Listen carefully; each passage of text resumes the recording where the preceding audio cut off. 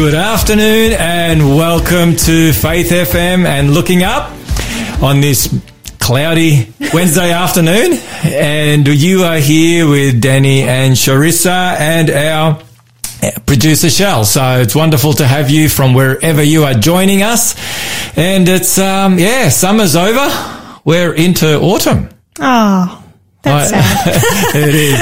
Well, summer came and went and we really didn't have much of a summer, did we? That's true. This year was a very wet summer. Mm-hmm. However, for those people who do enjoy it a bit cooler, they would have been blessed after the last 3 or 4 summers, which have been really, really hot. In particular last summer. So here we are, and hope and pray that you are doing well on this Wednesday afternoon from wherever you are listening around the Newcastle area where we are based here in Wallsend at our studios, or wherever in Australia or maybe around the world. We just want to give you a very warm welcome. So we're here to discuss what the Bible has to say about the times that we are living in and how we can prepare for the greatest event in human history, which is, Sharissa? The soon return of Jesus Christ. Amen. And that's why power and glory. Amen. Amen. Did you have anything else to add? No, that'll do for now. And so that's why we call the program Looking Up, because Jesus said, when you see all these crazy things happening that we are seeing right now, look up, because your redemption, the second coming, is drawing near. And indeed, the coming of Jesus is drawing near. So if you're interested in being ready for the coming of Jesus, you have come to the right place. Amen. And so today, once again, we're going to go to the book of Daniel. And we are going to discover the message that God has for us from the book of Daniel. We're journeying through that book on how we can be ready for the coming of Jesus, and not just how we can be ready ourselves, but more importantly, Sharissa, I would like to suggest that how we can prepare others. Yes. For the soon return of Jesus. Amen. So I hope and pray that you're able to stay with us for the next couple of hours as we unpack another chapter in this mighty book, the book of Daniel, written 2,500 years ago, speaks to each and every generation, but especially to the one that will be living just before Jesus comes. I'll be giving the details of how you can contact us if you would like to get in touch with us with a question, or you may have a prayer request, or you may want to have a Bible studies. You may want to study the Bible in more detail with someone. Mm-hmm. Sharissa, we have individuals who are willing and able to do that. Yes, and it's the best thing to be able to study the Bible with someone, to step through at your own pace and ask questions. Absolutely. So we can do that online or in person. So there's a lot more that we're going to share with you. However, I want you to sit back and enjoy this next song from Colin Buchanan, Measure of a Man, and we'll be back with you after this.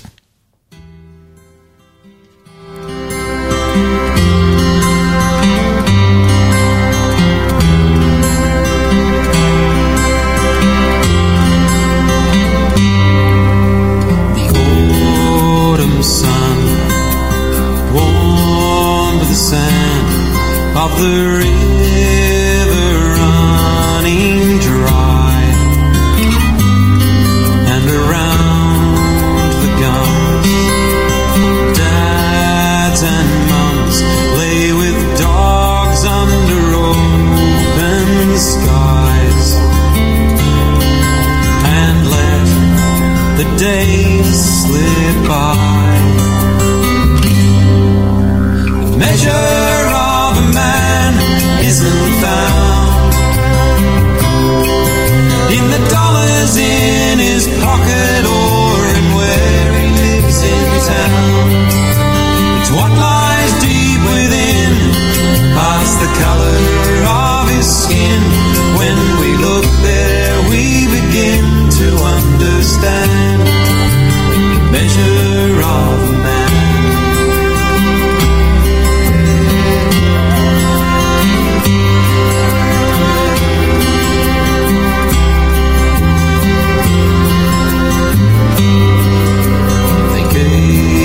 This land, this bed of sand, to the ones who now reside. Broken rocks and earth restore their worth, their hope, their lives, their pride.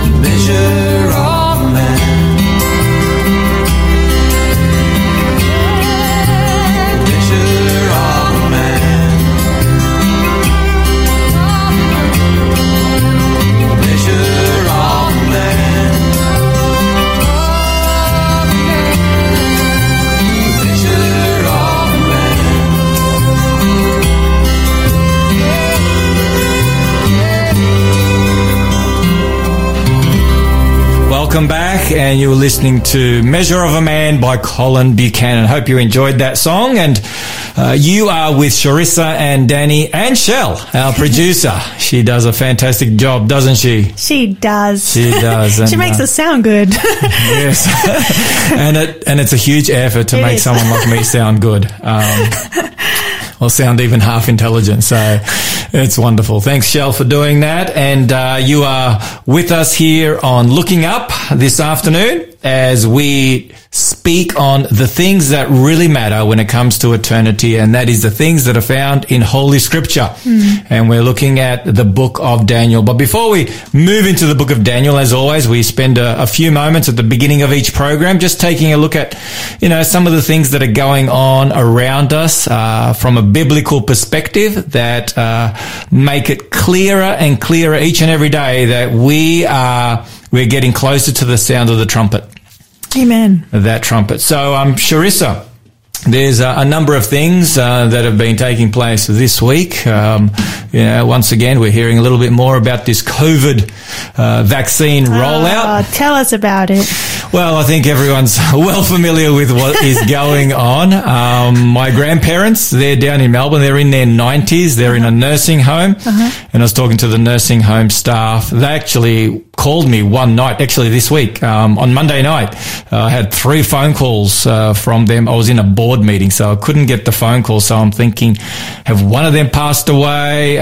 What's the emergency? They were calling me like in the evening, like after 8 o'clock, and that they never call me. So anyway, when I finally got hold of them after the meeting, they shared with me that, they're looking just for family permission regarding, not that I'm the sort of next of kin, but they just wanted to connect with me. My grandmother actually wanted to connect with me about this COVID vaccine. What can she expect? Because she doesn't speak English. So neither of my grandparents speak English. So they came to Australia when they were retired. They were in their late 60s when they came to Australia. We managed to smuggle them into the country. You wouldn't be able to do that now. And so they came in, and so they haven't really learnt any English. And so they asked me, I'm the oldest grandson, and so they kind of trust me the most. They don't really trust their kids as much. They're not sure if their kids are telling them the truth or not. Wow. You know what it's like. So I asked the grandson, he's a pastor, and he's going to tell us the truth. Anyway, so that my grandma wanted to know, what's in the vaccine? Am I going to be okay? Am I going to survive? She's in her 90s. I'm like, Grandma, it's probably not going to make a difference to you. But no, I didn't say that to her. That's good. Glad you didn't say that. No, I didn't say that to her, no. So, I guess the interesting news on COVID is that I picked up a story. If you could only see, Sharissa's just killing herself laughing. She would never say that to her 90-year-old grandparents. No. What difference is it going to make to you? That's terrible. Yeah. Shell, you're not allowed to laugh. You're encouraging her. I know. Anyway, in California, there is this new strain, Sharissa. Killer virus. It's a killer virus, and they say it's really, really nasty. And so, it makes me think, we've got these vaccines that are being rolled out, different ones that are being rolled out around the world. And they're saying that some of these new strains potentially won't make too much of a difference if you have the vaccine. That's right. You're just going to have to keep getting a new vaccine for every strain. That's exactly right. So where is that going to end? Well, the virus is going to keep mutating, I guess. So yeah, that's what they're saying. So we could be stuck with this virus for a long time. So I don't want to go on and on with that. Just makes me feel sick. It does. It does. And you want to go to the doctor, don't you? Maybe not. maybe self-care, focus on the natural remedies and eat lots of greens and so forth. But no, I think the one thing that came out as I read that, I'm thinking this is what Jesus said. We can expect the nearer we draw to his coming, whether it be pestilences or these strange diseases, viruses, whatever the case may be, humans will not have the solution. And Jesus, in fact, said that in Luke 21. He said, men's hearts will be failing them from fear for the expectation of the things that are coming upon the earth. And so, True. Yeah, so there's a lot of fear, there's anxiety. We're dealing with monumental problems that we don't have the capacity to deal with. And so, we're dealing with one virus. We're trying to get on top. Perish the thought if another virus came on top of this while we're still trying to roll out, COVID-19 vaccine. Imagine another one or another two, hit our planet. So, we desperately need Jesus, and he alone is a solution. Amen. We need a rescue, and only he can. We do, rescue from above. And talking about that, just something here in our own backyard, in my hometown of Melbourne, Sharissa. This was on Current Affair. Some of our listeners may have viewed this. It was on a current affair. I can't exactly remember whether it was this past week or the week before. But anyway, I just happened to bump into it on YouTube as I was going through. And it's regarding the Buruli ulcer virus. Wow, I haven't heard this ulcer virus. Yeah, it's a fast spreading skin disease, and it's really painful, like super duper painful. It kind of it stays in your system, so you don't know it at first. Often it kind of incubates anywhere up to 6 to 12 months even before it begins showing signs and comes to the surface. And it's very, very hard to eradicate, and people can even lose limbs if they don't tap into it. And this virus has been around since the 1930s there on the peninsula of Melbourne, sort of, or just out of Melbourne, East Gippsland area where it was first discovered. It's been on the peninsula. However, for the first time now, they are finding it in the suburbs. And you said it's very contagious. It's very contagious. Well, they're not quite sure how people can get it. Have they got a treatment? Fortunately, it's a very rare. Okay. It's a very rare virus. But yeah, there are treatments for it. But if you get in early, you have a shot. But sometimes if you get in too late, unfortunately, you may lose a limb. And so, yeah, and it just told me, that, and they're saying, that now it's moved, like I said, from the coastline to the inner city suburbs like Essendon, Brunswick, Moonee Ponds. Our Melbourne listeners would be well familiar with those suburbs, there in Melbourne. So, yeah, it just tells us the times we're living in. I hadn't heard that one. That's quite shocking. Yeah. Now, Sharissa, tell us about something that you watched regarding the internet. Yeah, so I was telling Pastor Danny I hadn't really thought of a news article that I would like to talk about today, but last night my husband and I checked out a documentary we found online. It's called Childhood 2.0, and it was just amazing, the statistics they were sharing there about the impact of social media and just basically the internet on young people and youth. And it's really very concerning. You talked about how the Bible talks about fear and anxiety being one of the signs of the end, at the end of time, that will be everywhere. And certainly I think social media and the internet increases anxiety for so many young people who are trying to compete with all the opinions and peer pressure that comes not just naturally from social interaction, but online, that heaped on them online. They can't escape it.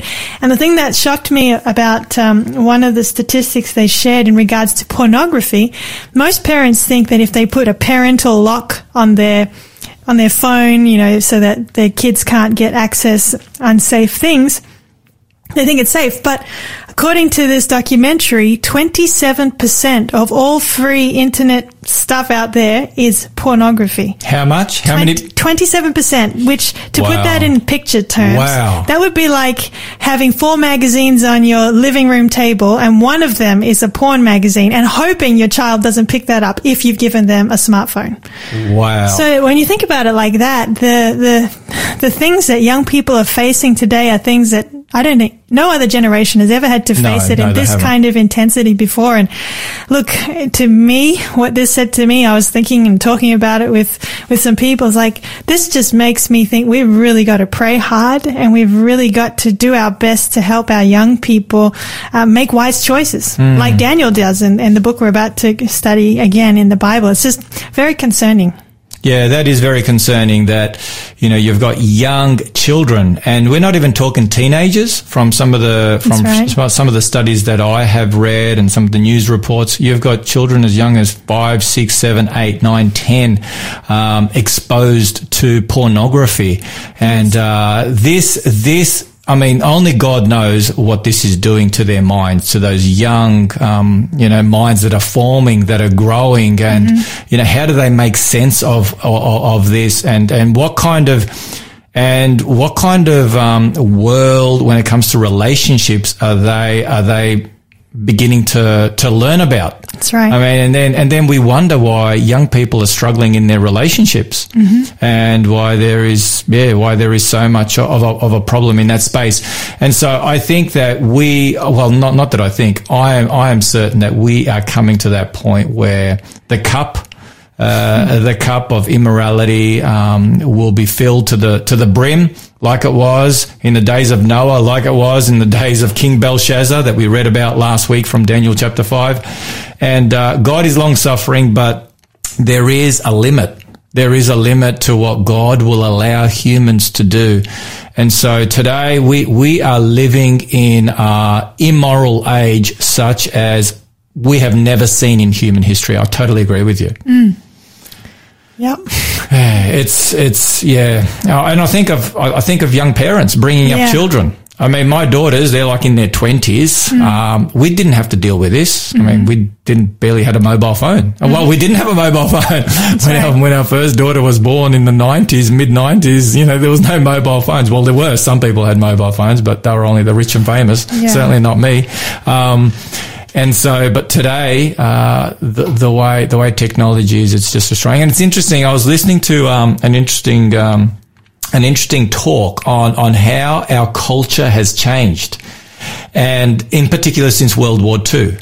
And you have, since World War II, you have several key, moments in Western history that has completely altered the way we live. Number one is the motor car. When the motor car was invented, people no longer needed to go to church because there was something else to do on Sunday or Saturday, but in particular Sunday. And so then when the television was invented, once again, that was a huge shift. And then you have, when contraception was invented, no longer did you need to worry about having children in the context of marriage, because if you decided to, explore your sexuality outside of marriage, there could be pregnancies and children and da-di-da-di-da. But now you didn't need to worry about that. Now you could just enjoy free love without any consequences.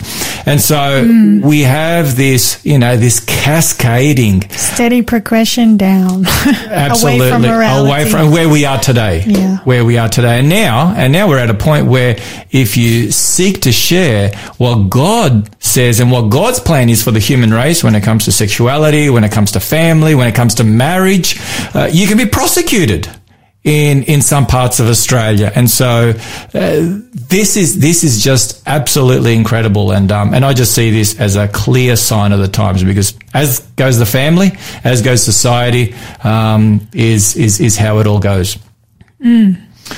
So my dear friends, wherever you're listening from, you may be thinking, well, that's all very much doom and gloom.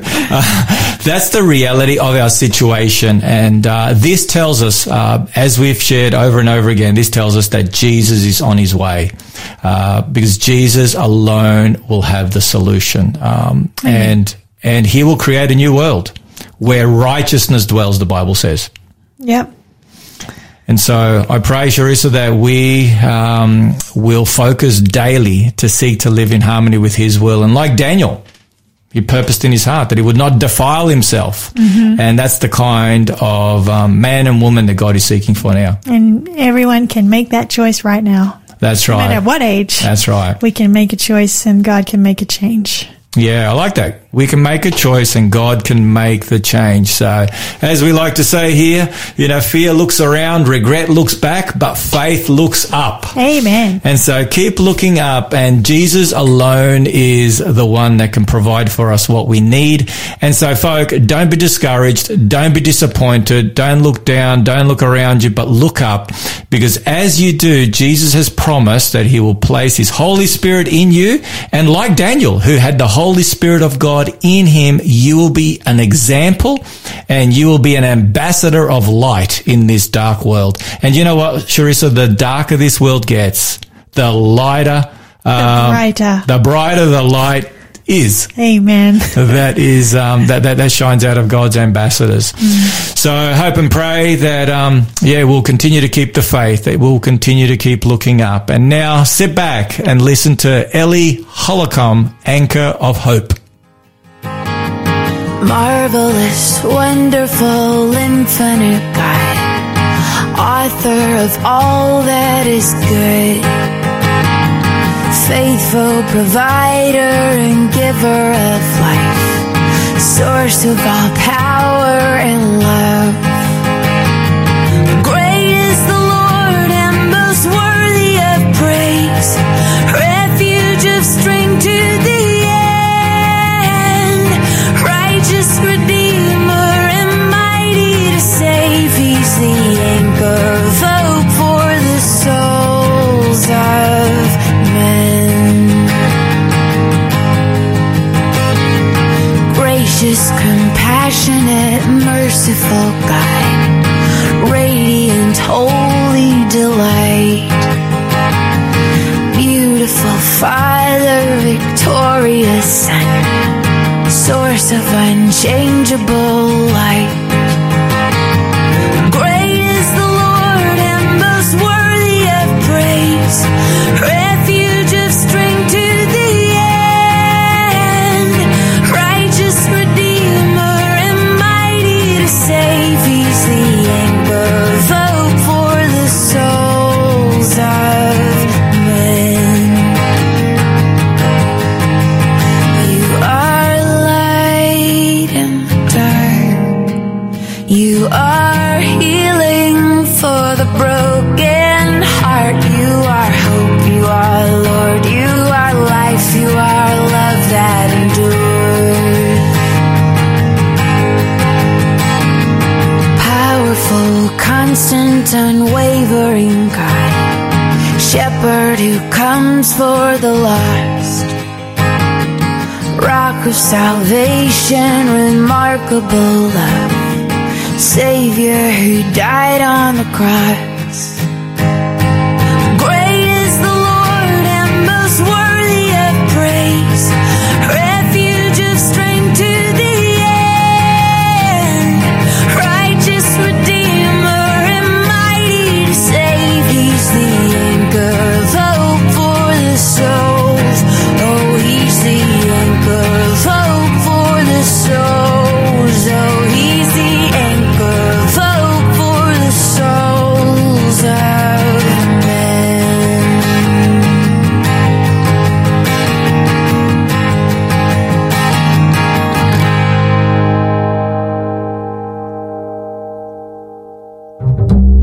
Hey there, dudes and dudettes. This is Robbie. And I'm Sash from Real Faith. If you'd like to have a more vibrant walk with God, Then come join us from 3:30 to 5:30 every Thursday hour to hear fresh stories of God working in real people's lives. digging deep into the scriptures and having a fun time. We'll see you there. Hey everyone, you're listening to a repeat of our live show, Looking Up. That's right. And if you think this is good, you'll definitely want to tune in on Wednesdays at 3:30 to join us for the live event, because you can actually participate. It's a free giveaway that you can claim. You can text in your questions and prayer requests. Live is so much more fun, so catch you then.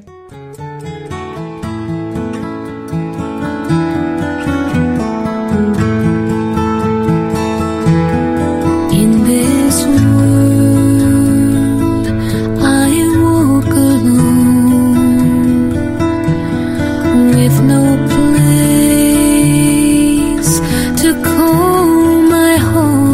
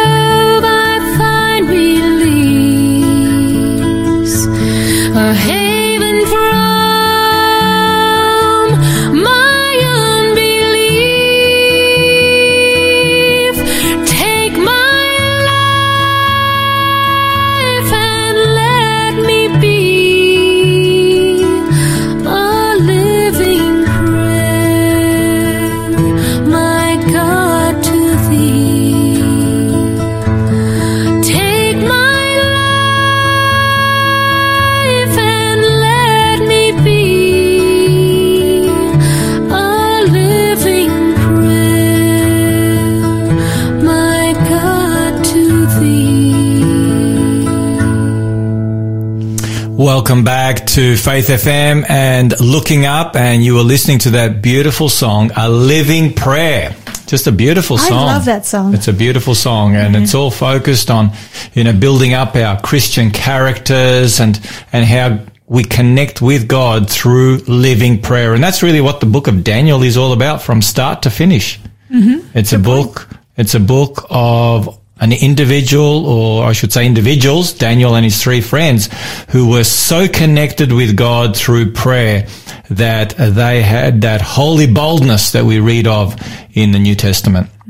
And so that experience can be for us also, Sharissa, can't it? Amen. Yes, it can. And it's not only an experience for those four young Hebrew men 2,500 years ago, it's God's plan for each and every one of us. And it seems at the end of time, according to, Revelation 14 verse 12, there's going to be a people at the end of time who have that experience. And by God's grace, I want to be part of it. Amen. They will walk with the Lamb and follow him wherever he goes, the Bible says in Revelation 14.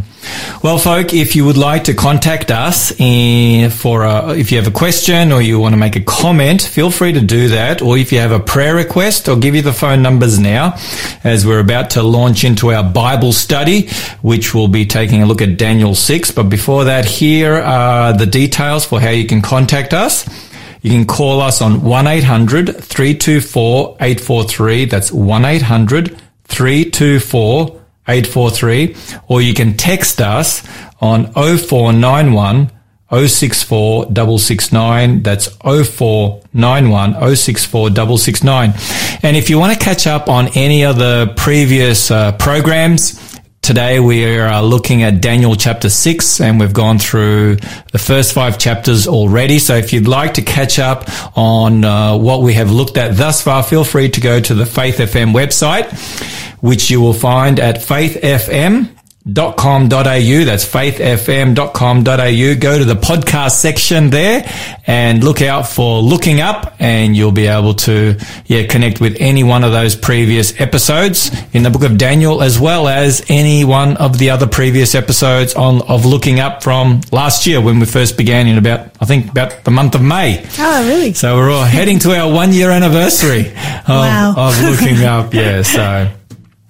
Well, we've got a very important Bible study here, Sharissa, and I'm going to invite you to pray. Thank you. And then we are going to dive into Daniel chapter 6. So if you are at home or at a place where you can open your Bible, either on your phone or you may have a hard copy, I want to encourage you to do that, to journey with us, Daniel chapter 6. So Sharissa, lead us in prayer, please.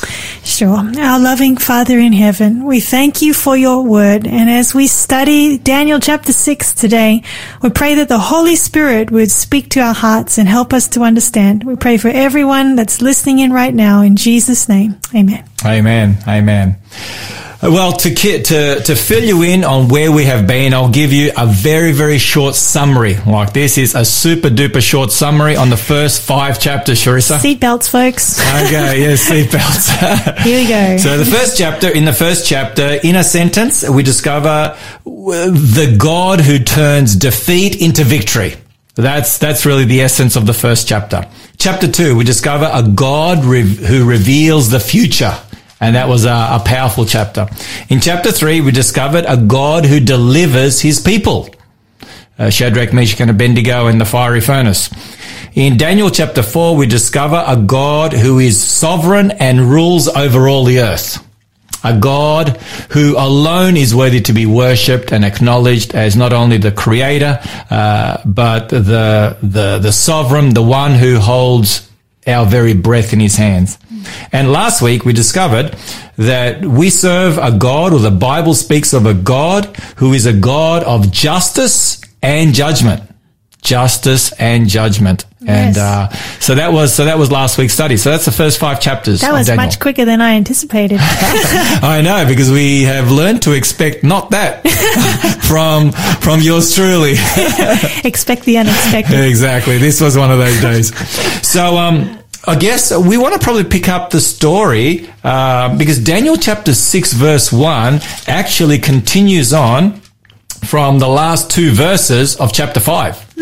So if you go to Daniel chapter 5, Sharissa, and if you would like to read the last two verses, this is the fall of Babylon has taken place, and now we see what takes place next on the screen. So this is Daniel chapter 5, verse 30 and 31. That very night Belshazzar, king of the Chaldeans, was slain, and Darius the Mede received the kingdom, being about 62 years old. Okay, so we have here King Belshazzar, the last king of Babylon, and he is slain in one night, according to the prophecy that God gave to Isaiah 150 years beforehand, that Cyrus the Great, he would be the one that would conquer Babylon.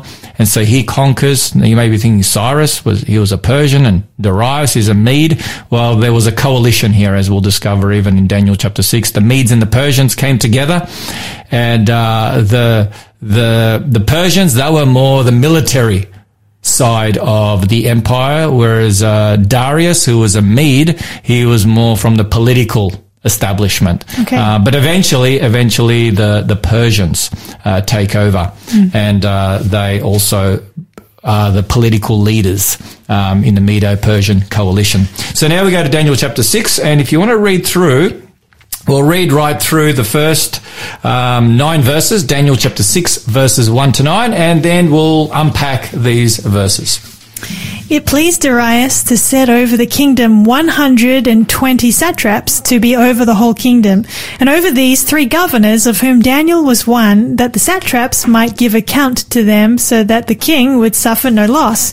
Then this Daniel distinguished himself above the governors and satraps, because an excellent spirit was in him, and the king gave thought to setting him over the whole realm. So the governors and satraps sought to find some charge against Daniel concerning the kingdom, but they could find no charge or fault, because he was faithful, nor was there any error or fault found in him. Then these men said, "We shall not find any charge against this Daniel unless we find it against him concerning the law of his God." So these governors and satraps thronged before the king and said thus to him, "King Darius, live forever. All the governors of the kingdom and the administrators and satraps, the counselors and advisors, have consulted together to establish a royal statute and to make a firm decree that whoever petitions any god or man for 30 days, except you, O king, shall be cast into the den of lions. Now, O king, establish the decree and sign the writing, so that it cannot be changed, according to the law of the Medes and Persians, which does not alter." Therefore King Darius signed the written decree. Okay, thank you, Sharissa. So here we have, I guess, a new pharaoh. We've got a new president. Yes, a new party has come to the fore. Yeah. And it's interesting that Daniel, he was the prime minister, you could say, and he was the prime minister in the Babylonian kingdom. He was the third ruler, third in charge at the end of Daniel chapter 5. And here the king, Darius, he seeks to set him above. Over the whole realm. Over the whole realm. So he's got 120 satraps. And what's a satrap? A satrap. That's a good question. I remember we met this in chapter 2. The satraps. Like wise people. Yeah, they were. They were part of the cabinet, you could say, part of the political establishment. Yep. Of the kingdom, and you have them ruling in different parts. So they're kind of like mini governors, I guess, throughout the empire. And so above them you have 3 that the king has established, and they're referred to here as governors. And above the 3, the king was considering putting Daniel above the 3. So Daniel would be the prime minister. Now that's huge. It is. Because this is Daniel who served in the Babylonian court, and now we have the Medes and the Persians. He's continued on through to another empire. He's continued on. And just to put it in perspective, okay, we know that China and the US have been having a bit of a tug-of-war for some time now. Okay, especially since Donald Trump came to town, he was really, he really got under the skin of the Chinese. And so anyway, we don't get into politics, but let me just illustrate what that would look like today. Imagine, now, this will probably never happen, but imagine the Chinese overthrew the Americans, right? They just came in and overthrew the Americans, and they took over the United States of America. And what they did was they put the vice president of the United States of America second in charge in the Chinese government. What are the chances of that happening, Charissa? Very, very small. I can only imagine. They get rid of the president and they put the vice president in charge. Yeah. And that's basically what's happened here. True. It's incredible. Yeah, I like that, and I like that the thought of verse 3. Daniel distinguished himself above the governors and satraps because an excellent spirit was in him. Like he's just different from the world and the culture around him always. Yeah. Because he's part of a different kingdom. He's part of a different, and once and again, a different spirit. Yes, the Holy Spirit. The Holy Spirit that comes through all the way through every chapter, including this final chapter in this in the stories section of Daniel. Now, it's interesting that the Bible says in verse 5 they discovered that there was nothing they could find against Daniel. He was faultless. He was faultless. They couldn't find any dirt on him. So they went through his emails. They went through his Twitter account. They checked out his Facebook, everything. It was spotless. There was nothing in there that they could find that was corrupt, that was misleading in any way, that was going to contribute in a negative way to the kingdom of the Medes and the Persians. There's only one thing they discovered that they could pin Daniel. And that was on obedience to God, concerning the law God's of law. his God, the law of his God, and that's really interesting to me because at the end of time we find the law of God once again is front and center, and God's people are accused and sentenced because of God's law, and so we're going to look at that as we go along. Can't help but notice too how Daniel reminds me of Jesus in his character. Like Jesus was faultless; he was without fault when he came before Pilate. I find no fault in this man. And here's Daniel, faultless. Yeah, that's a good point. Faithful, and just like at the end of time, there'll be a people who will be without blemish. Without blemish. And there's no guile in their mouths. No Revelation deceit. 14. Yeah, no deceit. So Just like Jesus. yeah, so this is really important for us to be studying, I think, if we want to follow Jesus. Absolutely. So this is speaking of those individuals who are completely filled with the Holy Spirit and their character is being refined more and more into the image of Jesus. That's what we have here. We've got Daniel. Whereas we have the opposition, and they are the complete opposite. What are they doing? They are seeking to, they're jealous. That's a fault. Yeah, that's a fault. So they're jealous, and their jealousy then leads them to hatred. It leads them ultimately to deceive the king, and then it leads them, to seek the murder of this innocent individual. So you can see how sin begins with jealousy and moves to the point of seeking the death of an innocent person. And so this is the fruitage of sin. It keeps going and going and going and going until final destruction. That's right. And so it's interesting here. We also have the wise men. They appeal to the king's ego. And this is a lesson, it's easy for us to be swayed into making a bad decision, which the king does.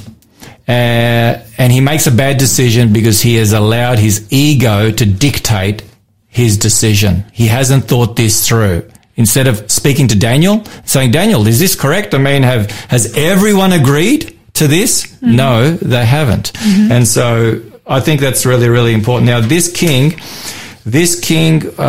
like many of the kings back then, really wanted to be worshipped, because they thought of themselves as King of Kings and Lord of Lords. And I've shared this in the past, the Cyrus cylinder, where Cyrus says, he's the great king, the powerful king, king of Babylon, king of the 4 quarters of the world, and so on and so forth. So the king here really falls into the trap of, allowing his ego to be stroked. And That's a big lesson There's for all two of kings us. like that in Daniel, Nebuchadnezzar and now Darius as well. There are indeed. Well, sit back, my friends. We have another song for you. Sit back and enjoy this song, which is Sanctus Real Confidence.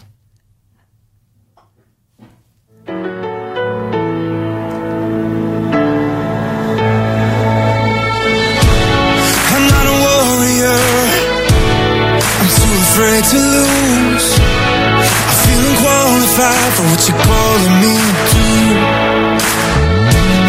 But Lord, with your strength, I've got no excuse.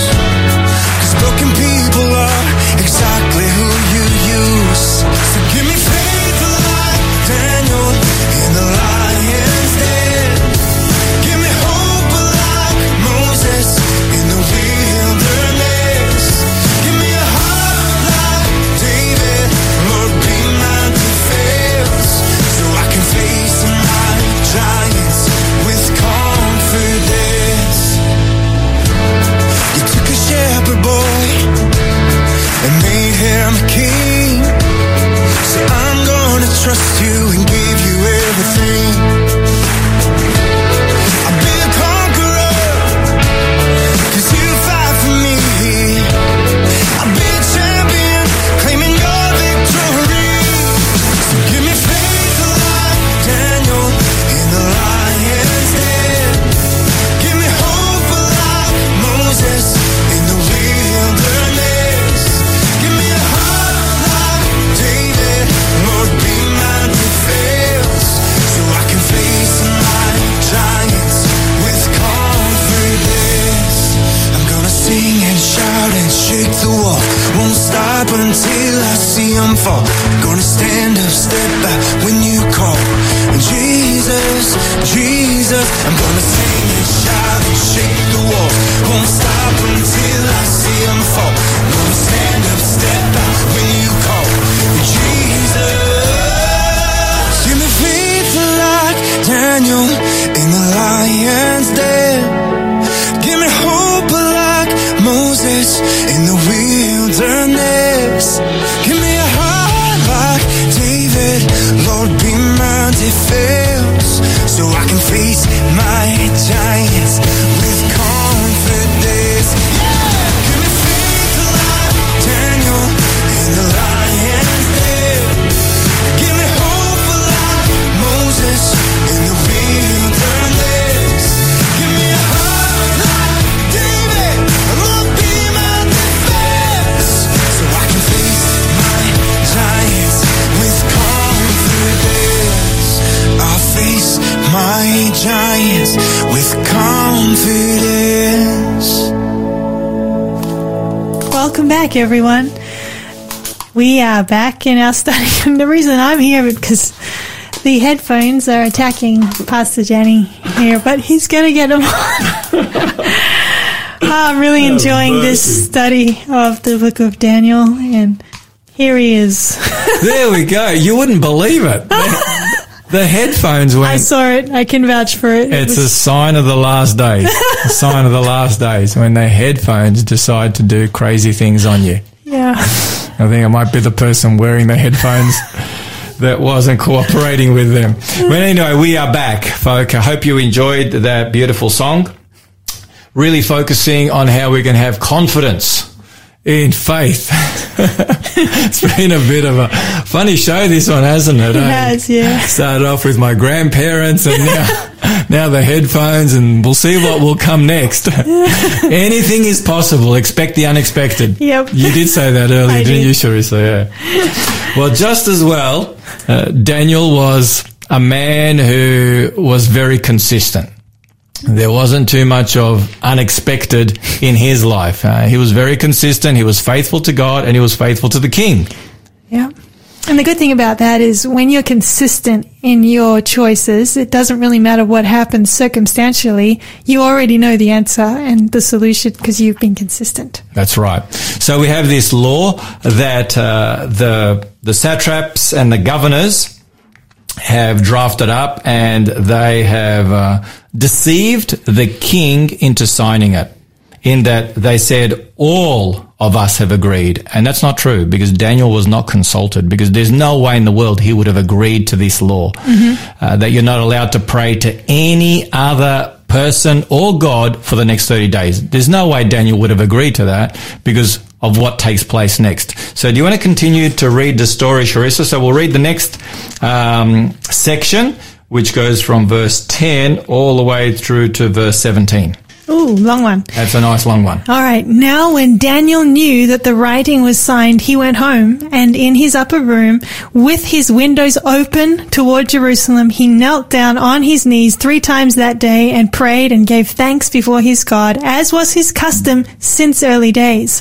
Then these men assembled and found Daniel praying and making supplication before his God.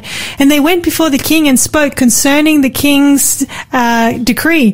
Have you not signed a decree that every man who petitions any god or man within 30 days except you, O king, shall be cast into the den of lions? And the king answered and said, the thing is true, according to the law of the Medes and Persians, which does not alter. So they answered and said before the king, that Daniel, who is one of the captives from Judah, does not show due regard for you, O king, or for the decree that you have signed, but makes his petition 3 times a day. And the king, when he heard these words, was greatly displeased with himself, and set his heart on Daniel to deliver him, and he labored till the going down of the sun to deliver him. Then these men approached the king and said to the king, know, O king, that it is the law of the Medes and Persians that no decree or statute which the king establishes may be changed.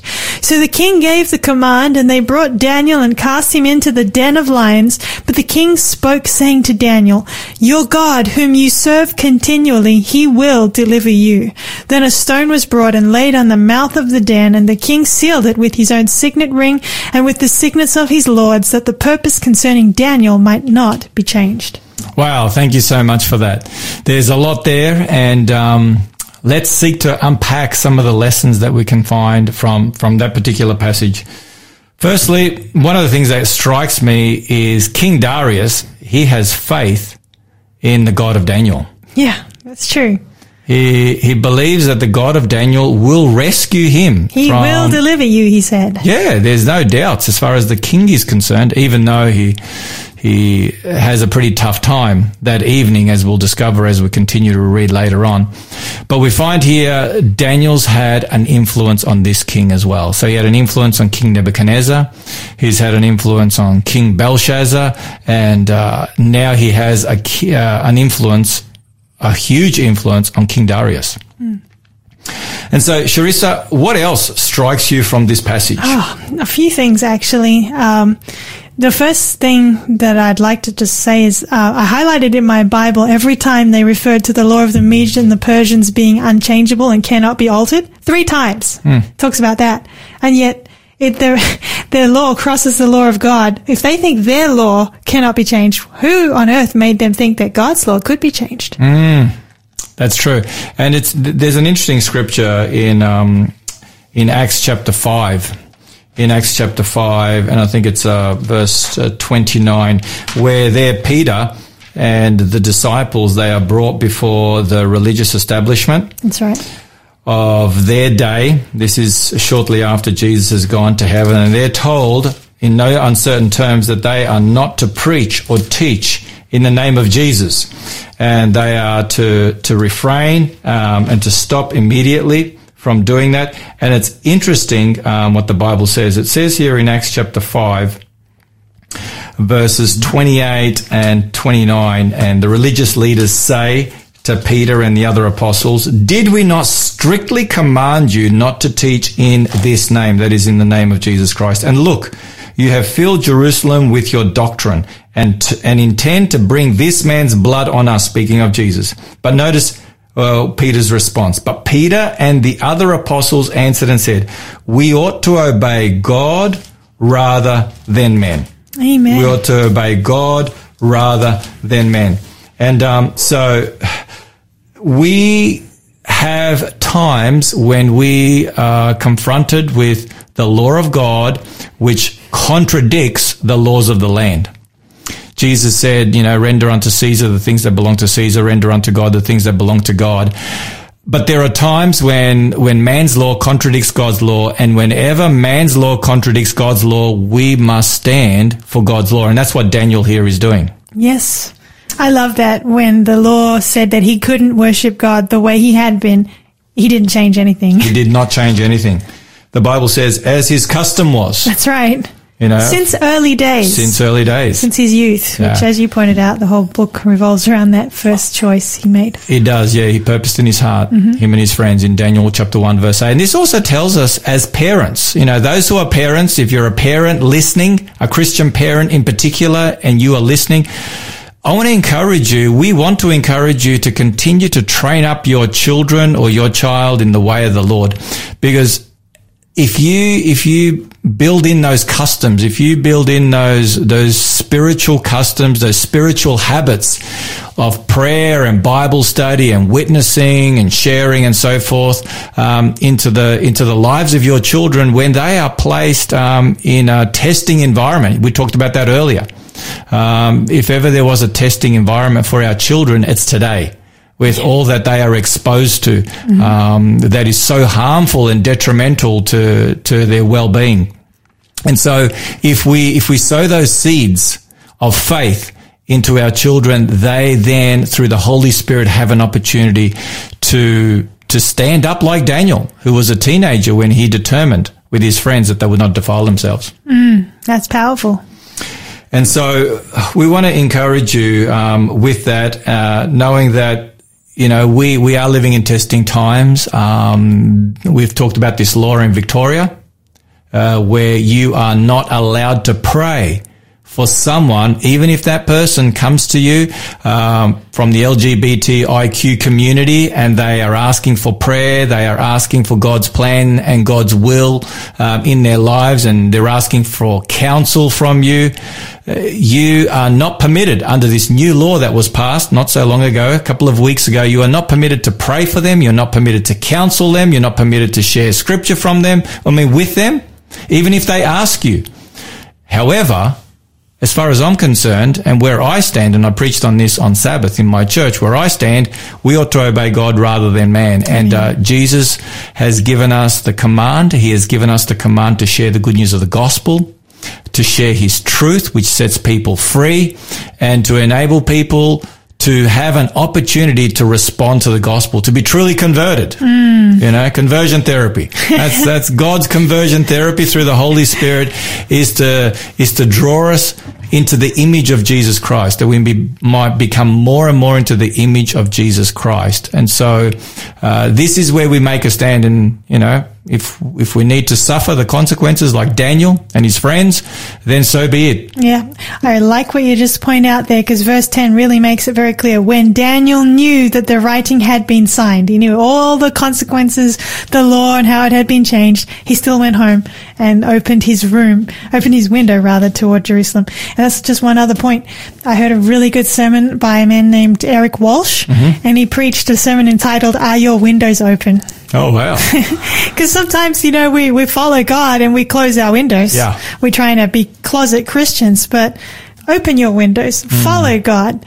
Don't be afraid of the consequences, and let him be glorified in your life. Indeed. And the reason why Daniel is opening his windows and looking toward Jerusalem is because of the prayer of King Solomon. You can read about that in 1 Kings chapter 8. There King Solomon prays this prayer, and he says, when we go into captivity. So under inspiration, God had showed him that his people would sadly go into captivity because of their rebellion. When we go into captivity, if we look to Jerusalem, hear us, O Lord, you know, and respond to us. Yeah, you can read about that in 1 Kings chapter 8. And from verses 46 all the way through to about 53, and in particular verse 48. I might read verse 48, or are you there in verse 48, 1 Kings chapter 8, verse 48? Yeah. And when they return to you with all their heart and with all their soul in the land of their enemies who led them away captive, and pray to you toward their land which you have chosen and the temple which I have built for your name, then hear in heaven, your dwelling place, their prayer and their supplication, and maintain their cause. Well, there you go. So that's what Daniel's doing. Yeah, it's beautiful. Daniel is praying in harmony with the scriptures. Yeah. So, I think that's a really important point for us to unpack briefly, and that is God wants us to pray the promises of Scripture. Sometimes we spend a lot of time praying our own words, but I think it's very worthwhile and it's very biblical, and this is what Daniel's doing. Let's pray and claim the Scriptures. So Daniel here is claiming the Scriptures, and he's claiming the promises of God. Amen. And so Daniel doesn't want to compromise. He will not compromise. As we've already pointed out, he has chosen to abide by God's law. God's law always supersedes, which cannot be changed. And God's law cannot be changed. And it's interesting that, King Nebuchadnezzar discovered that, God's law and God's word is supreme. However, these satraps, they obviously haven't got the memo of what took place during the time of the Babylonian Empire. The times of Daniel 1 and Daniel 2 and Daniel 3 and Daniel 4 and Daniel 5, those 5 chapters. It's almost as if they have, amnesia. But here God once again reveals that He alone and His law alone is to stand eternally. Yeah, I like the Bible says the law of the Lord is perfect, converting the soul. And I heard a really good definition of perfection once when I was sitting in a little church. And the man in the congregation said, the definition that he likes of perfection is this: nothing can be added to it or taken from it. It's perfect. That is perfect indeed. And so the law of God is perfect. Yeah. I like that. Now it's interesting, if I could just touch on this before we go to our next song, if I can just touch on this idea of making an oath. Or here we have, the king hastily signing this decree, this executive order, so to speak. We have a number of situations in Scripture in the Old Testament where individuals made hasty and foolish oaths. We have Jephthah, and his daughter. You can read about that. We have King Saul, and no one eat until the sun go down. And that was a foolish oath that he made that impacted his son Jonathan. So we have, we have some of these oaths which are very foolish, and Jesus even himself, he warned against making these foolish oaths, making foolish promises, not thinking things through. And you can read about that in Matthew 5, verses 33 to 37. So it's really important, folk, that before we make any important decision, that we think it through. We spend time in prayer. Often we kind of like shoot from the hip. I kind of do at times, Sharissa, I don't know about you, but I sometimes, speak first and think second, and that's not a wise thing. And I think it's important that we spend time in prayer before any major decision. Take the time, bring it to the Lord, and ask the Lord to lead and guide you in the decision that you need to make. And if we do that, more often than not, we will end up doing the right thing. Well, folk, we are enjoying another song, the Lesser Light Collective, Oh Daniel. Sleeping in the lion's den, conspiracy of evil men could find no fault in me. For their pride and jealousy, they threw me in the lion's den. They said, "Oh king, won't you make a decree? There'll be no bread to man, oh God, but thee. From 30 days now hence, the guilty's recompense will be sleeping in that lion's den." Well, I got down on my knees to pray, just like I always did 3 times each day, for my petition and my plea. They said I was guilty and they threw me in that lion's den. Daniel, oh Daniel, Lion of Judah on your side. Daniel, oh Daniel,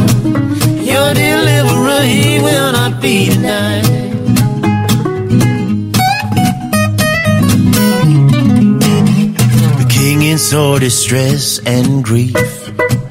Well, he labored for to rescue me, but no earthly king can save that old lion's den's a grave.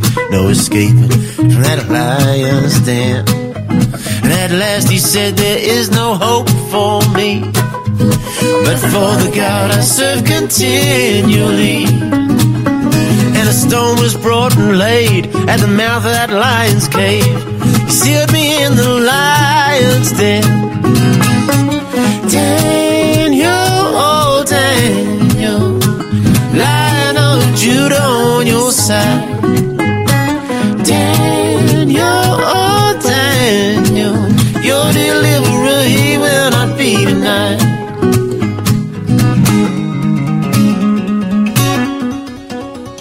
The king went to his royal bed, but he could not eat, sleep had fled. At the break of day he came, made haste and called my name. Are you still there in that lion's den? Well, I said, oh king, live eternally. I was found blameless before God and thee. But I trusted in his name, so an angel came, shut the mouths inside that lion's den. Daniel, oh Daniel, Lion of Judah on your side. Daniel, oh Daniel, your deliverer, he will not be denied.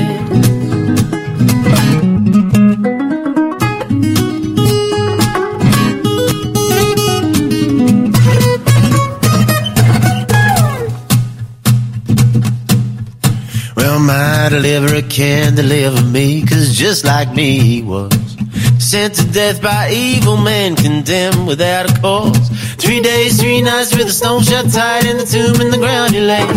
Through death he defeated the power of death, conquered the enemy. So one morning soon, and very soon, the king will call you from your tomb.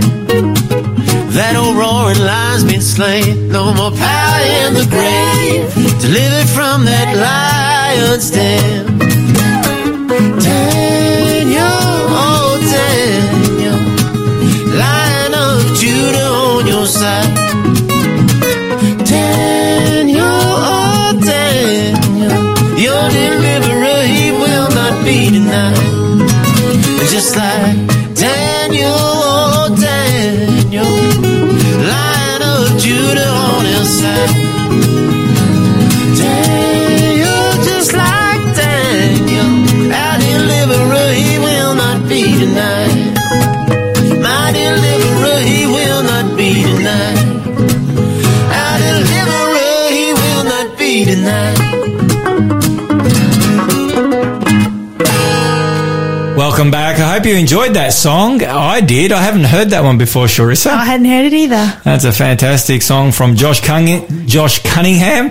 Oh, Daniel, your mighty deliverer lives. And you know what, Sharissa, the good news is that regardless of what happens to us here on this earth, if we make a stand for Jesus and his truth and his ways, when he comes, he says, I will make a stand for you. I will stand up for you before my Father and before all the angels.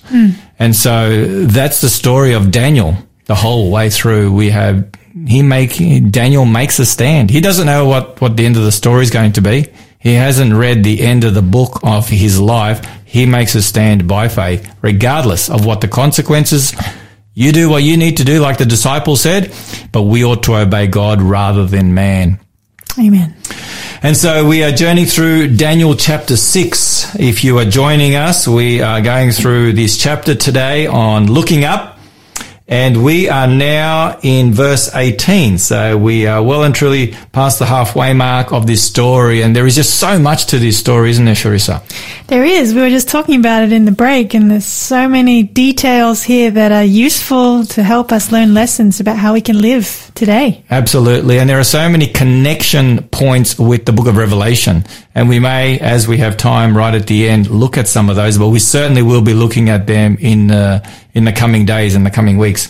So would you like to continue reading, Sharissa, from verse 18 all the way through to verse 23? All right, here we go.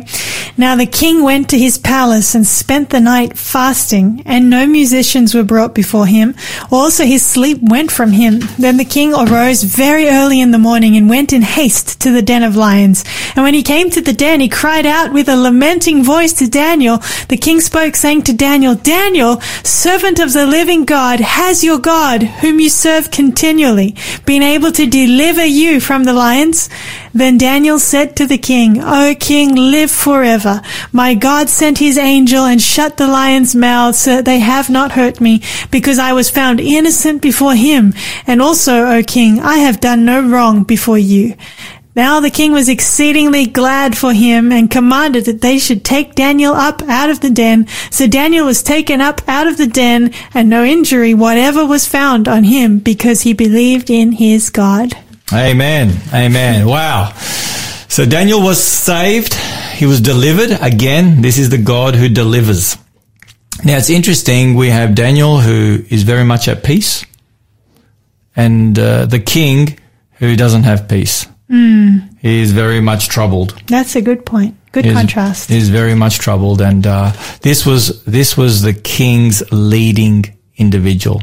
This was his most trusted servant, because he was considering putting Daniel above all of the governors and the satraps, so to be the prime minister of the kingdom of the Medes and the Persians. So this is his most trusted, most beloved individual. This guy would have been so close to the king. The king would have loved him, I'm assuming, like a son. He would have just loved him. I can just picture that. And so now he is just overwhelmed that, God has delivered Daniel from the lion's den. Yeah, that's a really good point, that even when we choose to trust God continually, when we choose to serve him continually, our lives can be a sign and a wonder or a witness to others who maybe haven't got the courage to put their faith in God fully, but when they see how God works in our lives, it can be a blessing to them. Amen. And, going back to that idea of peace, Daniel was filled with peace. That's because the Bible says in Isaiah chapter 9:6, unto us a son is born, unto us a son is given, and the government shall be upon his shoulders, and his name shall be called Wonderful, Counselor, Mighty God, Everlasting Father, Prince of Peace. Jesus, he is the Prince of Peace. That prophecy in Isaiah chapter 9 verse 6 is about Jesus. He's the Prince of Peace. And there's a beautiful scripture here in Isaiah chapter 26 and verse 3. And this is what it says. You will keep him in perfect peace, whose mind is stayed on you, because he trusts in you. Amen. Because he trusts in you. And so here we have Daniel. He has this perfect peace that comes from God. And so wherever you may be in your life, my dear friends, wherever you are listening from, I want to encourage you to put your faith and trust in Jesus. We want to encourage you to reach out to the one who is the Prince of Peace. And no matter what comes in your life, no matter what you're going through right now, you can have that peace. As Paul puts it in Philippians 4:6 and 7, which is my favorite passage, that peace that passes all understanding. Jesus talked about that peace as well. He talked about that peace, and I just want to read a couple of scriptures here. I can see you've got a scripture that you want to look at. John 14:27. Jesus said, "Peace I leave with you, my peace I give to you. Not as the world gives do I give to you. Let not your heart be troubled, neither let it be afraid." This peace that the world cannot give. Daniel had that. The king didn't. But Daniel had that, but the king was able to learn from Daniel how he too could have that peace. And the world tries to manufacture peace. It does. They say peace, peace, but sudden destruction comes whenever that happens. It cannot give what God gives. No, that heavenly peace can only come from God. And it's free to all. Amen. Do you want to share a scripture? I got one here, Psalm 119 verse 165. Great peace have those who love your law, and nothing causes them to stumble. I like that, because that connects keeping God's law with peace. Yeah. Wonderful. Wonderful. And I think of, and Jesus said, in just before his crucifixion, he told his disciples in John 16:33, he says, "These things I have spoken to you, that in me you may have peace. In the world you will have tribulation, but be of good cheer. I have overcome the world." So the world is filled with tribulation, but Jesus says, regardless of what's going on in the world, look up, because in me you will find peace. Amen.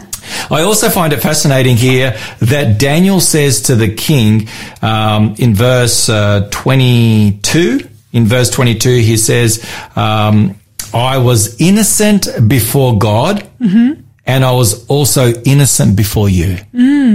And this reminds us of the two tables of stone, the two sides of the Ten Commandments. The first four that focus on our relationship with God and faithfulness to Him, and the second half, the next six, that focus on our relationship with one another and our faithfulness to one another. Yeah. So Daniel lived his life in complete harmony with all of the Ten Commandments. Faithful to God, faithful to his fellow man. He's a picture of God's end time people. He is. People ready for Jesus to come, because the Bible says, Revelation 14:12, "Here are those that keep the commandments of God and have the testimony of Jesus." And in Revelation 12:17, they are the ones that the devil is angry with. Those who keep the commandments of God and have the testimony of Jesus Christ. And they are the ones that enter into the New Jerusalem. Revelation 22 verse 14, they are the ones that enter into the New Jerusalem and eat from the tree of life. Those who are faithful and loyal to God. Because as we've discovered in the past, and we will continue to look at into the future, God's law is a transcript of his character. God's law is the foundation of his government. And so God's law really is the essence and the summary of who God is, his character of love. And that's why Jesus said, when he was asked, what's the greatest commandment? He said, love the Lord your God with all your heart, soul, strength and mind, and love your neighbor as yourself. And so love towards God, love towards one another. That's the foundation for happiness. That's the foundation for true and genuine love. And as you pointed out from Psalm 119, I think 165, that is the foundation for peace. Loving God and loving his law. Anything else? I've got a few other things here, but... Go ahead. There you go. It says here in that same verse 22, Daniel says, "My God sent his angel and shut the lion's mouth." Yeah. I was thinking of the words of Daniel. My God sent his angel and shut the lion's mouth. I've been doing a series on Noah, and I'll be doing a series on Noah on 3ABN, which is this Christian television broadcasting network here in Australia as well as around the world, and filming a series on the story of Noah. And I've been reading those 4 chapters there in Genesis 6 to 9, and the Bible says, and God shut Noah in. God shut Noah in. So, being shut in by God, is being protected by God, being sealed by God. It's interesting because Revelation, and we're going to deal with this in 2 weeks' time, we're going to look at the seal of God and the mark of the beast. We've been advertising that and sharing that. That's going to be in 2 weeks' time from today. But in the book of Revelation, we have those who receive God's seal in Revelation 7, and God says, don't let the winds blow. The winds of destruction, speaking of the 7 last plagues, God says, don't let them blow until I've sealed or shut up my servants, sealed them in their foreheads, protected them. So God protects his people. We have 2 seals here. We have the King's seal that is to bring about the end of Daniel. And then we have God's seal where he seals the lion's mouth. And so God protects his son, just like we have in the book of Revelation. Amazing. It is very, very powerful. So anything else you want to bring out, Sharissa? Did you have one more you want to bring out? They were kind of the main points that I wanted to bring out from that passage. If you had anything else, feel free. Otherwise, we can... Yeah, look, I think that's good for now. Again, just the thing that's so... striking, and we'll probably get to it more next week when we start to talk about, whenever we come back, because we might have a break, but when we get to talking about Daniel 7 and how there's a little horn that thinks to change times and law, like here they are stressing the point that the human laws cannot be changed, and yet there's a power at the end of time that will try to change God's law. Yeah, anyway. And it's interesting. And, getting back to those 10 commandments, the book of Revelation, the heart of it, Revelation 12, 13 and 14, those 3 chapters are the very heart of the book of Revelation. We're going to plunge into Revelation 13 once we move into Daniel chapter 7. That'd be good. And there we have in Revelation 13, we have the first 4 commandments under attack. We have this beast power that seeks to be worshipped, and that goes against the first commandment, thou shalt have no other gods before me. We have this second beast that creates an image to the first beast. So we have an image which counters the second commandment, which forbids the worship of images. Then we have blasphemy in Revelation chapter 13, and we have God forbidding blasphemy in the 10 commandments. And then we have the mark of the beast, which is the counter of the seal of God, which we're going to discover is the 4th commandment. And so we have those first 4 commandments under attack in Revelation chapter 13. Yeah, and really the whole law is under attack, but it will start to zero in on those first 4. It is. Like the family being under attack. Absolutely. Now let me share this with you. Okay, this is pretty powerful. This is pretty phenomenal. Okay. We are watching right now the second half of the 10 commandments. Okay, now I'm kind of getting a bit animated. I'm getting a bit excited. Who knows what's going to happen to my headphones? But we are now watching the prelude to the main event. That's right. Now let me explain. Those last 6 commandments that deal with our relationship with one another, that are founded on the 5th commandment, which is honor your mother and your father, that your days may be long in the land that the Lord is giving you, that all may go well with you. That commandment is under attack. The commandment of marriage is under attack. The commandment of life is under attack. The commandment of telling the truth is under attack. The commandment of, coveting. All these commandments, they're all getting smashed. They're all getting obliterated. This is now leading us to the point where the 4th commandment, or the 4 commandments, the top 4 commandments, are going to be attacked. So like we had these 2 institutions in Eden that God gave to the human race, we have the Sabbath and marriage and the family. The marriage and the family comes under attack, and that comes, that disintegrates, which will lead the world to destroy the second of those 2 institutions. You got so animated. Now we know why, because we're seeing it happening right now. And I heard someone describe what you were saying as being like the Sabbath and marriage are like co-joined twins, like joined at the head. If one's under attack, it's just a matter of time before the other one's under attack too. So right around the corner. Absolutely. Because it's interesting, the word God appears in the first 4 commandments and only in the 5th commandment.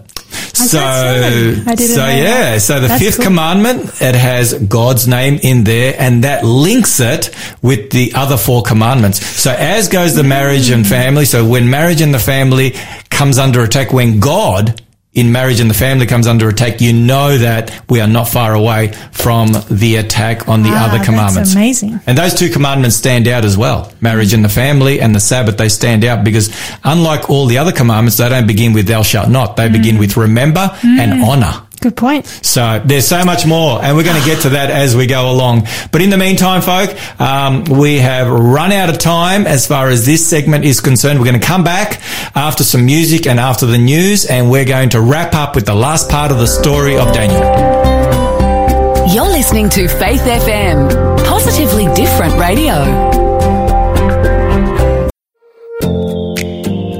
Hey everyone, you're listening to a repeat of our live show, Looking Up. That's right, and if you think this is good, you'll definitely want to tune in on Wednesdays at 3:30 to join us for the live event, because you can actually participate. There's a free giveaway that you can claim. You can text in your questions and prayer requests. Live is so much more fun, so catch you then. There was a man, they called him Jesus, walked the shores of Galilee, healed the sick and calmed the waters, made the blinded eye to see, raised the dead and cleansed the leper, had the power to set men free. But best of all, he went to Calvary, bled and died for you and me. I want to walk like Jesus, I want to talk like Jesus, I want to be. I want to be just like my Lord. I want to Help my neighbor, my fellow man. for him labor. I want to spread I want my His holy life word. to spread his word. To sing. I want to sing, I want to shout. to heal the I world. want to tell. I want to tell the world about his I love. want to walk Like Jesus, I want to talk like Jesus. I want to be I want to be just like my Lord. I wish that I could have been with him when he stepped out on the sea and heard him say to Simon Peter,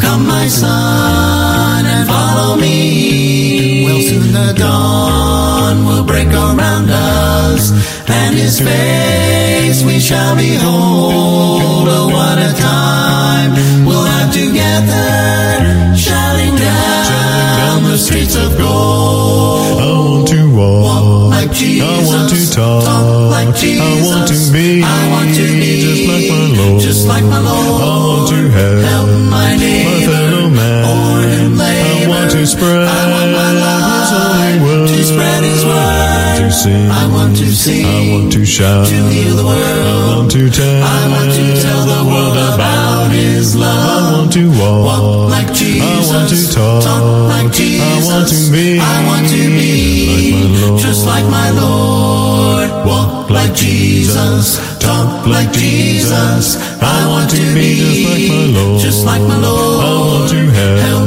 my neighbor, my fellow man. for him labor. I want to spread I want my His holy life word. to spread his word. To sing. I want to sing, I want to shout. to heal the world. I want to tell. I want to tell the world about his I love. want to walk Like Jesus. I want to talk like Jesus. I want to be I want to be just like my Lord. just like my Lord. I want to walk like Jesus. I want to talk like Jesus. I want to be I want to be I want to be just like my Lord.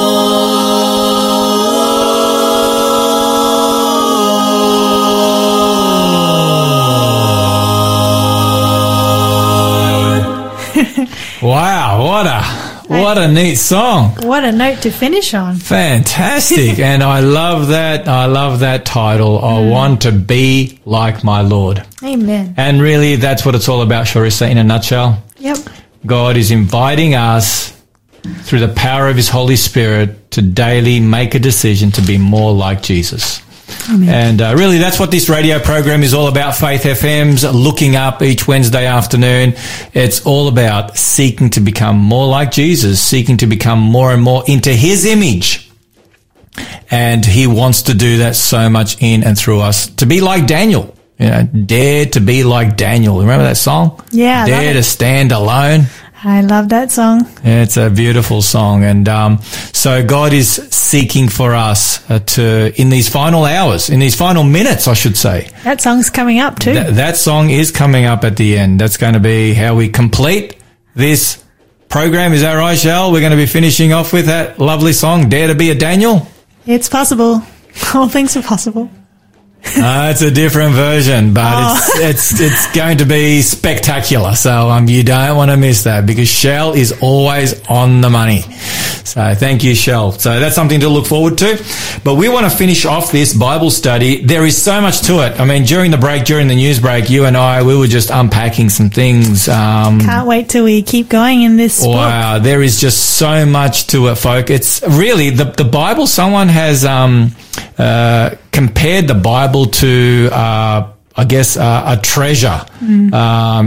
A treasure chest or a mine. A treasure mine filled with treasure where there's just no end, and you just keep digging and pulling out pearls and valuable jewels and gold and you name it, and you just never get to the bottom of it. And there's just no other book like it. There is no other book like it. And so we are in Daniel chapter 6, and now we have the conclusion of the matter, as Solomon would put it. And we have Darius, King Darius, and now he joins this chorus of monarchs who honors the God of heaven. So do you want to read with us the final verses of chapter 6, beginning in verse 24.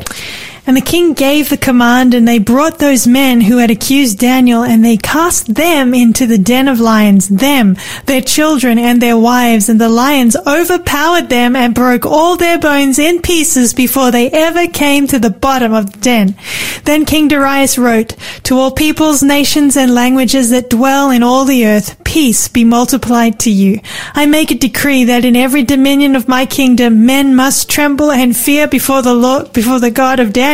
For he is the living God and steadfast forever. His kingdom is the one which shall not be destroyed, and his dominion shall endure to the end.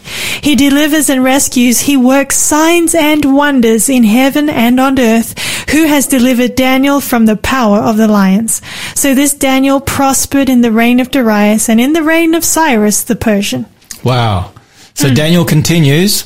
After the king of Darius, he continues with Cyrus, who comes next onto the scene of history, and he continues on the Medo-Persian Empire. So what do we have here, Sharissa? Really amazing realization. And if anybody wondered if those lions were hungry, these verses show us they really were.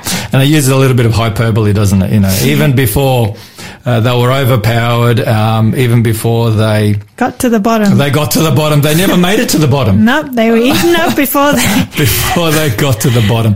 That's just amazing, isn't it? Now, some of our listeners may be wondering, Sharissa, this kind of is pretty mean and ruthless. Not only the 120 satraps and the 2 governors, not only are they thrown into the lion's den, but all their family members are thrown in there.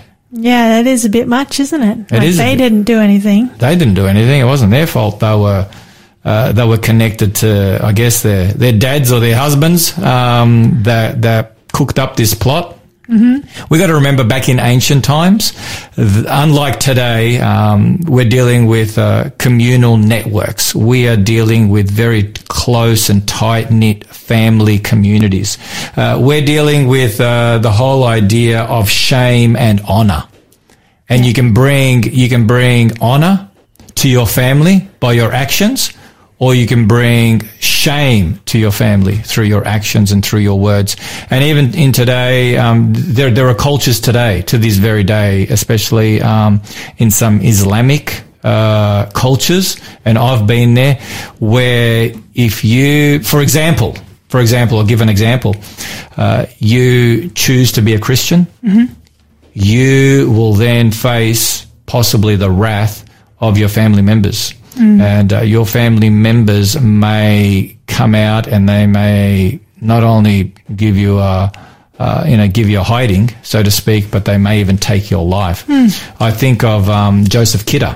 I don't know if you were there a number of years ago. He is an individual who grew up in Iraq.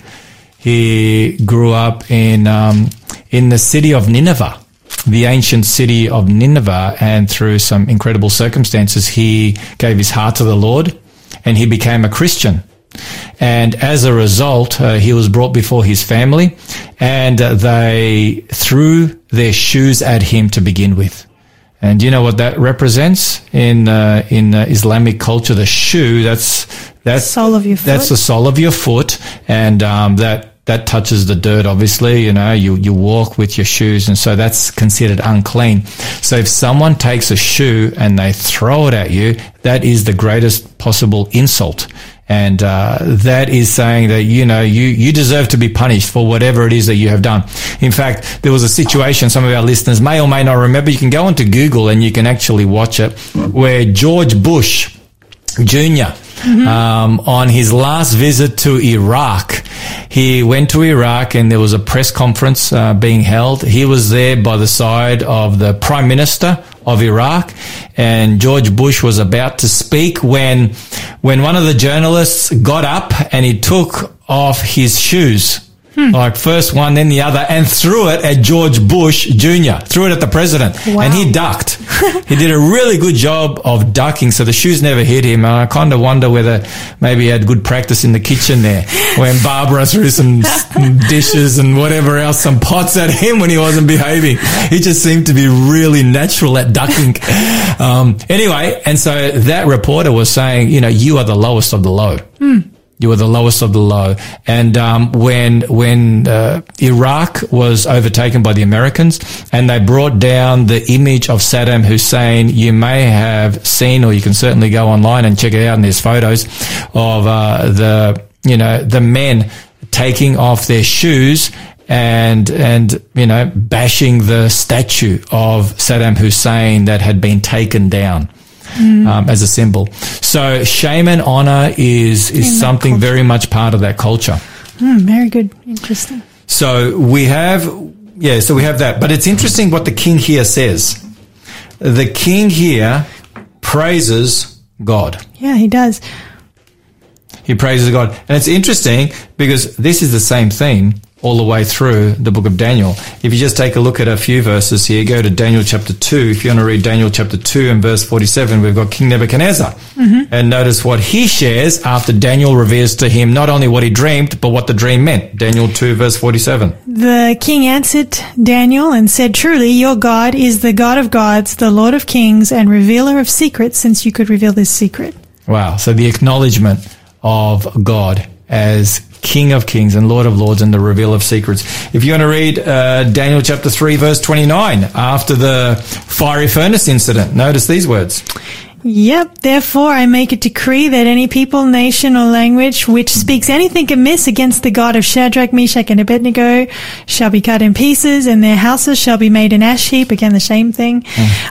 Because there is no other God who can deliver like this. Amen. Amen. So once again, we have the King praising the God of heaven. Yep. Let's go to chapter 4 and verses 1 to 3. Chapter 4. This is Nebuchadnezzar, and he says, "To all peoples, nations, and languages that dwell on the earth, peace be multiplied to you.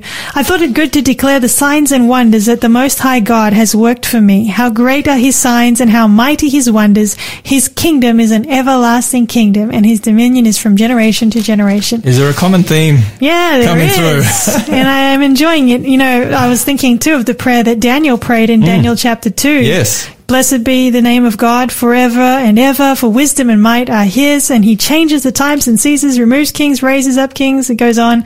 He reveals deep and secret things. He knows what is in the darkness, and light dwells with him.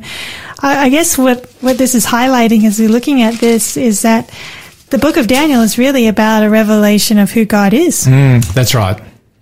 That's exactly right. And you know what the beautiful thing is, Charissa? God is inviting his people, those who choose to be part of Christ's team at the end of time, his ambassadors. God is inviting his people to be the ambassadors of God to reveal the character of Jesus Christ at the end of time. Amen. The king here is speaking in connection with the testimony of Jesus Christ that he witnessed through Daniel and his three friends. This is the testimony of the king as he witnessed it through the life of these four young men. Or Daniel, who's not so young, in the lion's den, he's in his 80s and he continues to be faithful to God.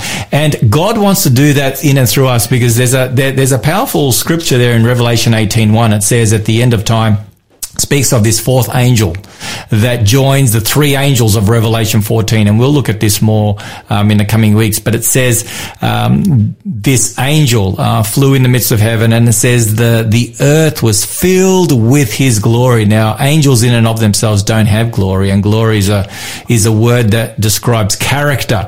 And so we have the character of God that is revealed throughout the entire world, and it's revealed through those who seek to follow the Lamb wherever he goes, which is in Revelation 14. So God will have a people like Daniel and his friends who will seek to reveal the character of God in a very special way to the entire world.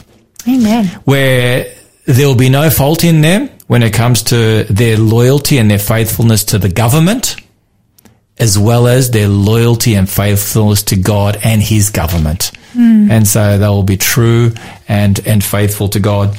Now, what's interesting to me is that at the end of time, Charissa, according to Philippians chapter 2, the Bible says that every single human being, every single being in the universe at the end of time, before sin is eradicated from this universe, will declare that God is righteous, that God is love, that God is perfect. And I read that in Philippians chapter 2. We have that beautiful passage that describes the humility of Christ, where he went down, down, down, and he was willing to subject himself to death, even the death on the cross. And then in verse 9 of Philippians chapter 2, it says, therefore, God has highly exalted him, that is Jesus Christ, and given him the name which is above every name, that at the name of Jesus Christ every knee should bow, of those in heaven and of those on the earth and of those under the earth, and that every tongue should confess that Jesus Christ is Lord, to the glory of God the Father, to the character of God the Father. So at the end of time, the entire universe will acknowledge that God is love. So what we have here in the book of Daniel, where King Nebuchadnezzar and King Darius, where they acknowledge God's love, God's sovereignty, God's power, God's mercy, God's grace, God's, you fill in the blanks, God's character, at the end, all will acknowledge that. So I want to encourage us to acknowledge that in the here and now. Amen. God is inviting us to be his ambassadors, to declare his glory, to demonstrate his character. There is nothing more special. There is nothing more precious than that. To serve him continually. Like Daniel. Just like Daniel. Yeah. So folk, I hope and pray that you have been blessed through our study. We've come to the end of this study. We're going to have a song now, Brian Free and Assurance. And after that, we are going to come back for our final remarks and our giveaway. So sit back and enjoy this next song, and we'll be with you in a moment. Once there was a mighty king who made a great decree. He said, all must bow before me, all the lions they will see. But old Daniel, he was faithful, and he bowed his head to pray. He said, will face the lions, but I won't compromise my faith. So they threw him to the lions, thinking this would be the end. But the lions only trembled, for the Lord was standing there within. Oh, do you dare to be a Daniel? On your knees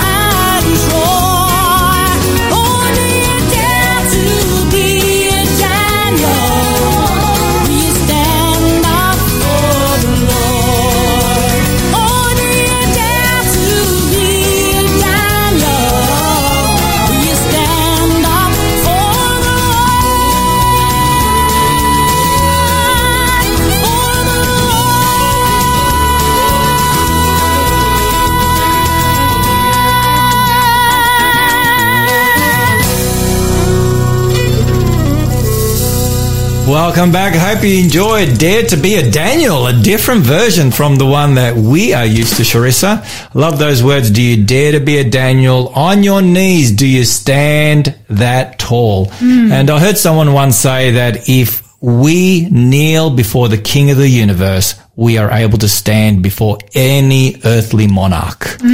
And so that was the key to Daniel and his friends, was they spent time on their knees. And as one of my favorite preachers, Pastor Dwight Nelson, says, and he coined the phrase, forward on our knees. And Sharissa, the only way forward from here to the coming of Jesus is on our knees. Amen. And I know you're a great believer in prayer. And if people would like us to pray for them, feel free to let us know what your prayer requests are, and we'll pray for them all the way through the week. You know, we'll continue to keep you in prayer. Now, Sharissa, what is our giveaway for today? All right. So it's a book you will want to get your hands on. This is for the first in caller or texter to the number. It's called Decoding Bible Prophecy by Ron Cluzet.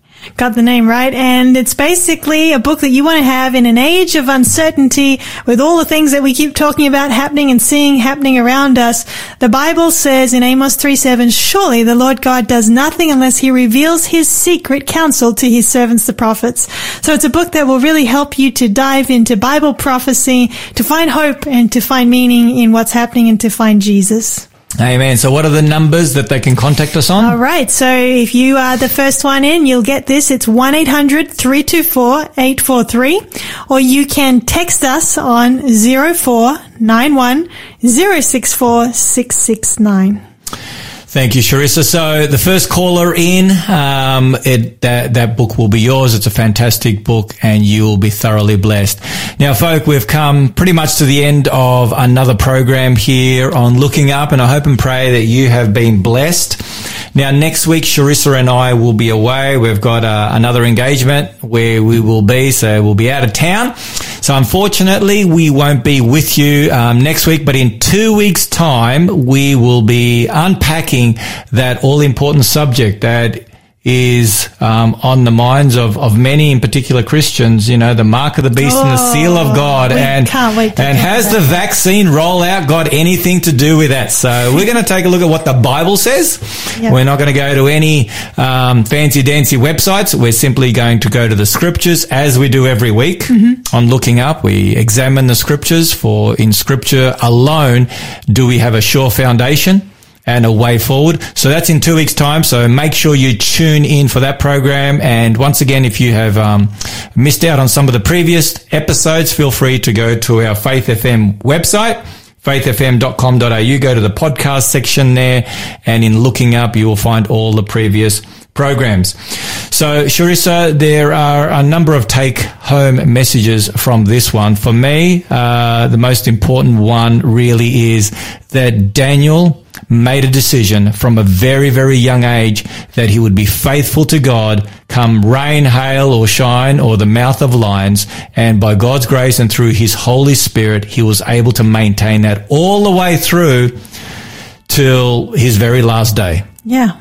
I think that stands out for me too, and that Daniel was serving God continually. Even when the governments changed their laws, Daniel didn't change his, because he was governed by the law of God. Like he wanted to do God's law. He was under the authority of a higher power. Yes, a citizen of a heavenly kingdom. Amen, amen, and amen. And folk, that is the kingdom that God is calling us to. Yes. He says, you are not of this world. You know, seek those things which are above, where Christ is, writes Paul in Colossians chapter 3. And so God is inviting us to sign up and be citizens of his kingdom. And there are some tough times coming, Sharissa, in that, you know, our loyalty to God will be tested beyond what we can imagine. But the good news is, like Daniel, as God delivered Daniel and he strengthened him to endure that trial, so too God will strengthen us and he will enable us to endure to the very end. So folk, I want to encourage you to keep looking up, for we are nearing the end. And until then, God bless and bye for now. When there's pain deep in your heart, Keep looking up, don't give up, don't give up. Should the tears begin to start, with a prayer all your cares He will cast into the depths of the sea. His love is always there for me.